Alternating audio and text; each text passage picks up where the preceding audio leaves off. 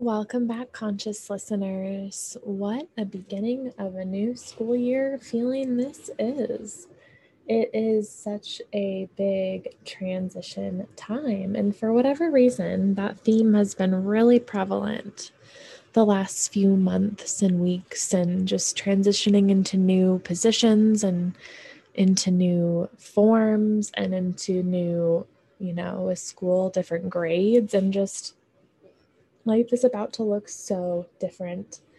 And of course, it's so hard to accommodate and to adapt. And I'm no Bieber, but I am a Justin. So that quote's from Mike Stead, LOL.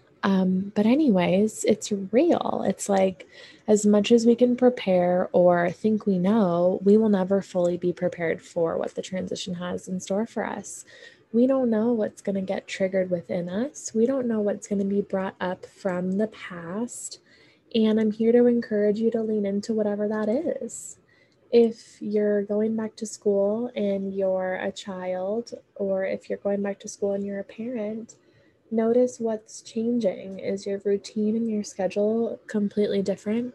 Are you not able to spend as much time doing what you want to do? And now there's a transition of doing more work, doing more assignments, doing more projects.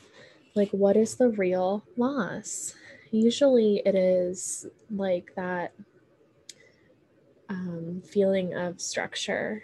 And usually we're rejuvenated after a nice summer break, but I don't know if it's me personally, but I do feel as though burnout is still on the rise, even though it's the beginning of the school year. So that's an interesting dynamic to play with.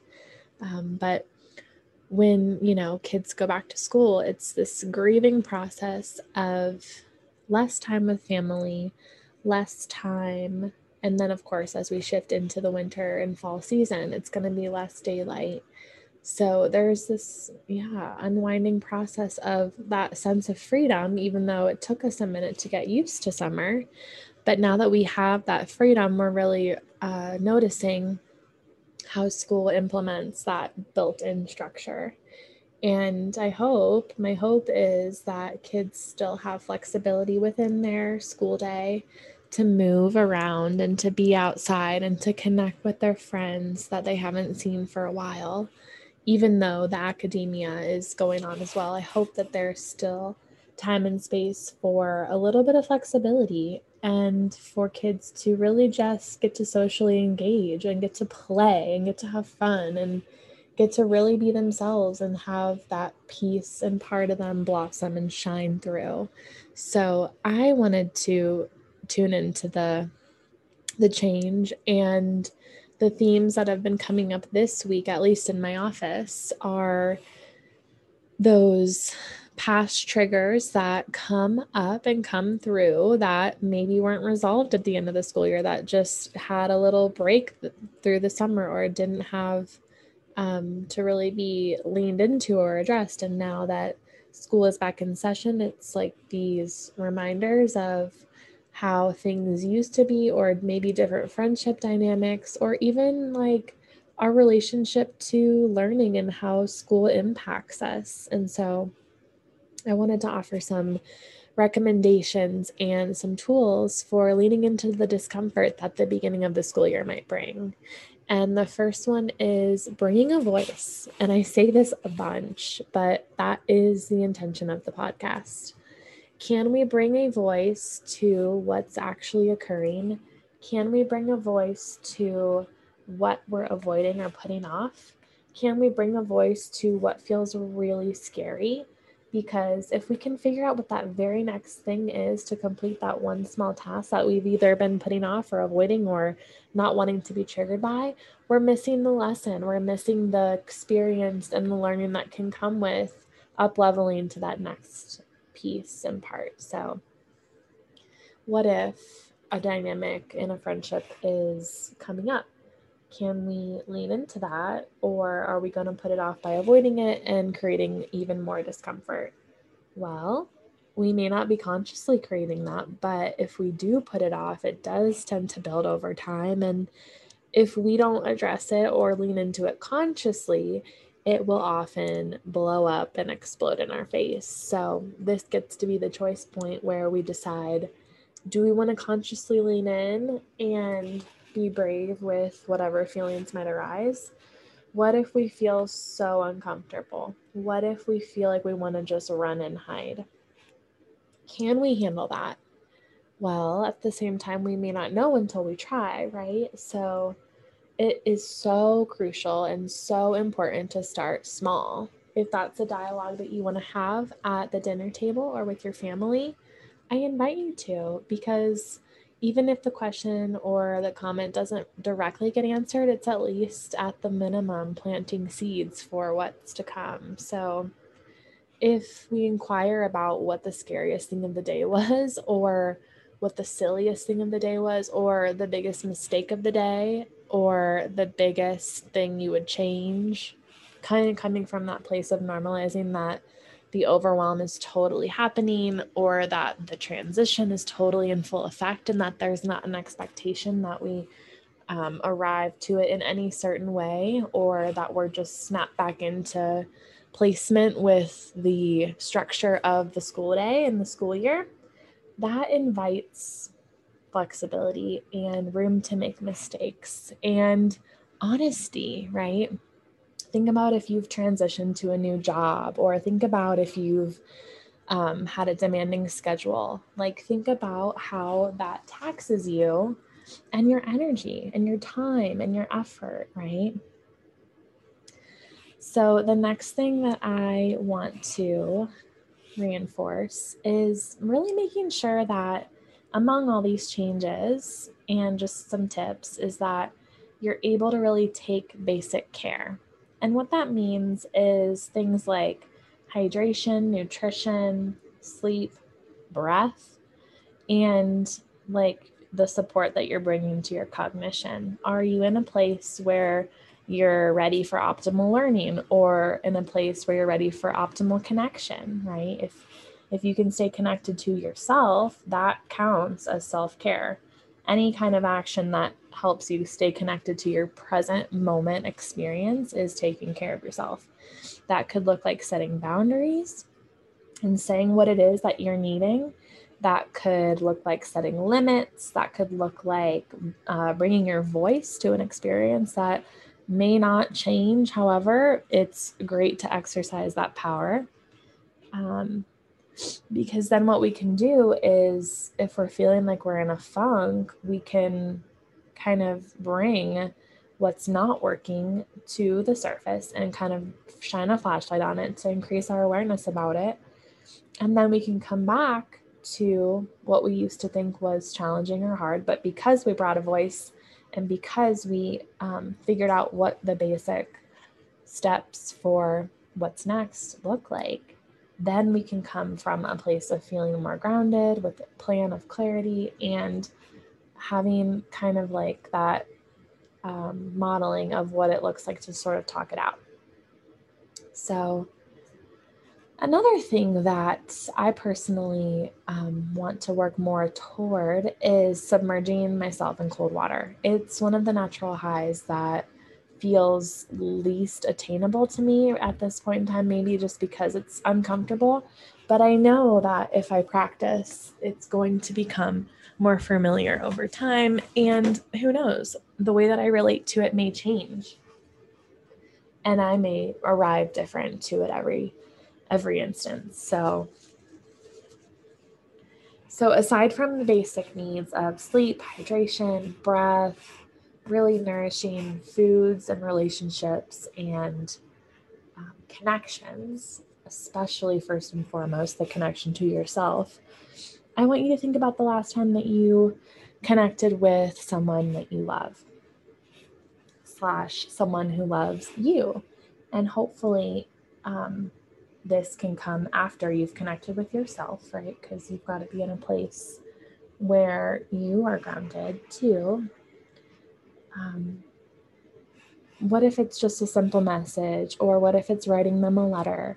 Or what if it's just writing down their name in your journal? Having them with you, that helps.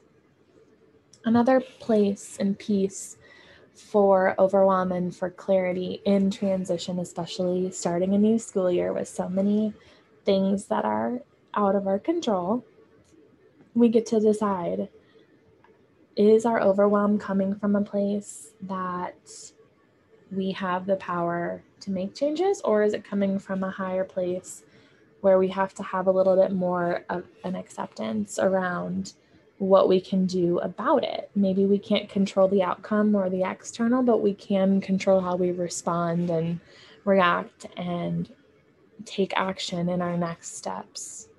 Because when we tune into what we're feeling and when we locate where that lives in our body, we decide what it is that we most want, right? If I want to feel connected, but I'm feeling dizzy and squirmy, then I'm going to have to lean into those feelings, maybe journal about it, color about it, write about it on chalk, with pen, whatever medium serves me or is calling me. And then I get to challenge it and say, what do I believe? What do I feel, right? Where am I stuck in believing that I am not able to get to the place I am wanting to get? So if I want to take full ownership and accountability, I can say, what is it that I want? What is it that I am blaming? Am I taking full accountability so I can be in my power? Or am I giving my power away to someone or something else that I want to change? And therefore, if it doesn't change, it still has the power to control how I feel? Or can I say that I actually have power? I'm actually uncomfortable. I'm actually overwhelmed and I need to take a step back. I need to get organized. That's usually the big one. The big tell for me is when I feel scattered. I tend to want to get my life in order, or my protocols or my methods ready, and then I can have more space to move and do the next thing. But if I get clear about what's stopping me, whether it's real or perceived or true for me, then I get to figure out the map of where I want to go next. And usually that does not involve others, but it can be helpful to vent or share with others about intentions or resentments or boundaries or any kind of feelings that would be keeping us stuck. So another tool that I've learned is to connect with my future self. And through my Reiki training, honestly, we've learned that there's no time and space, and that if we have the capability to send energy in time, then we also have the ability to connect to who we were and who we will be becoming, right? So do you ever I know maybe this would be a good thing for kids because I did this in first grade. I wrote a time capsule. I wrote in my present day self, my first grade self, I wrote to my fifth grade self, and I asked her questions. I told her some of my favorite things. I told her some of my secrets. And I remember that day vividly. I remember wondering if I would remember that occasion of writing to my future self. But it was an inspiration for years to come because I really got to see how I did change in my development. But the coolest thing about that is if you do make a time capsule or write yourself a letter in the future, date it, seal it, make it official, put it in an envelope and actually read it, 5 years down the line or whatever it is. But sometimes it's cool to imagine your future self and to channel your future self and to take advice. If not just writing to your future self, take advice from what your future self would do if your future self was in your current position now. Whether you do it through writing and journaling or through parts work where you might pick two chairs and you might switch seats with yourself and have a conversation and dialogue with your future self or your past self and present self, this can be like one of the most powerful therapeutic modalities to work with unknowns and overwhelm and big transitions and next steps, right?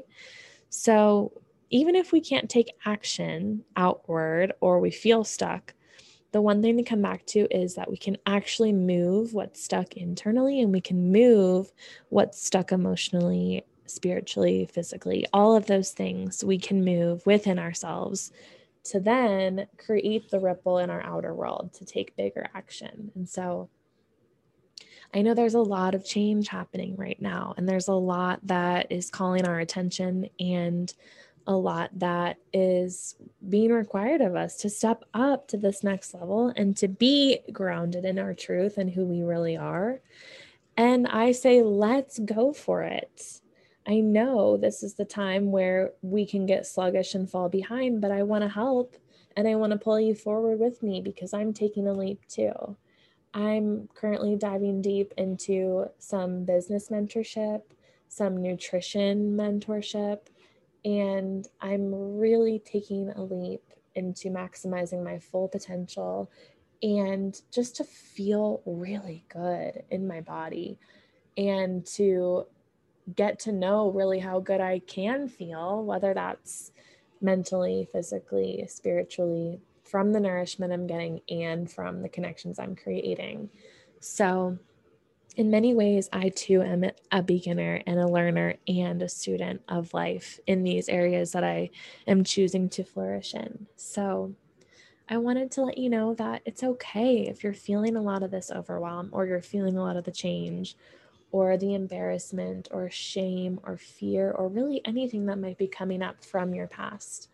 And what's so great is this gift of discomfort where we get to lean into it, not only to like get rid of it as we want, but to like really absorb the lesson that it's presenting and seeing what it's trying to teach us, because it's showing up for a reason. The reason gets to be what we determine it to be based on our tolerance today. And it gets to be powerful for us as a tool. So let me know how you're doing. Keep me posted on your journey of transition and change. And I will see you soon. Take good care.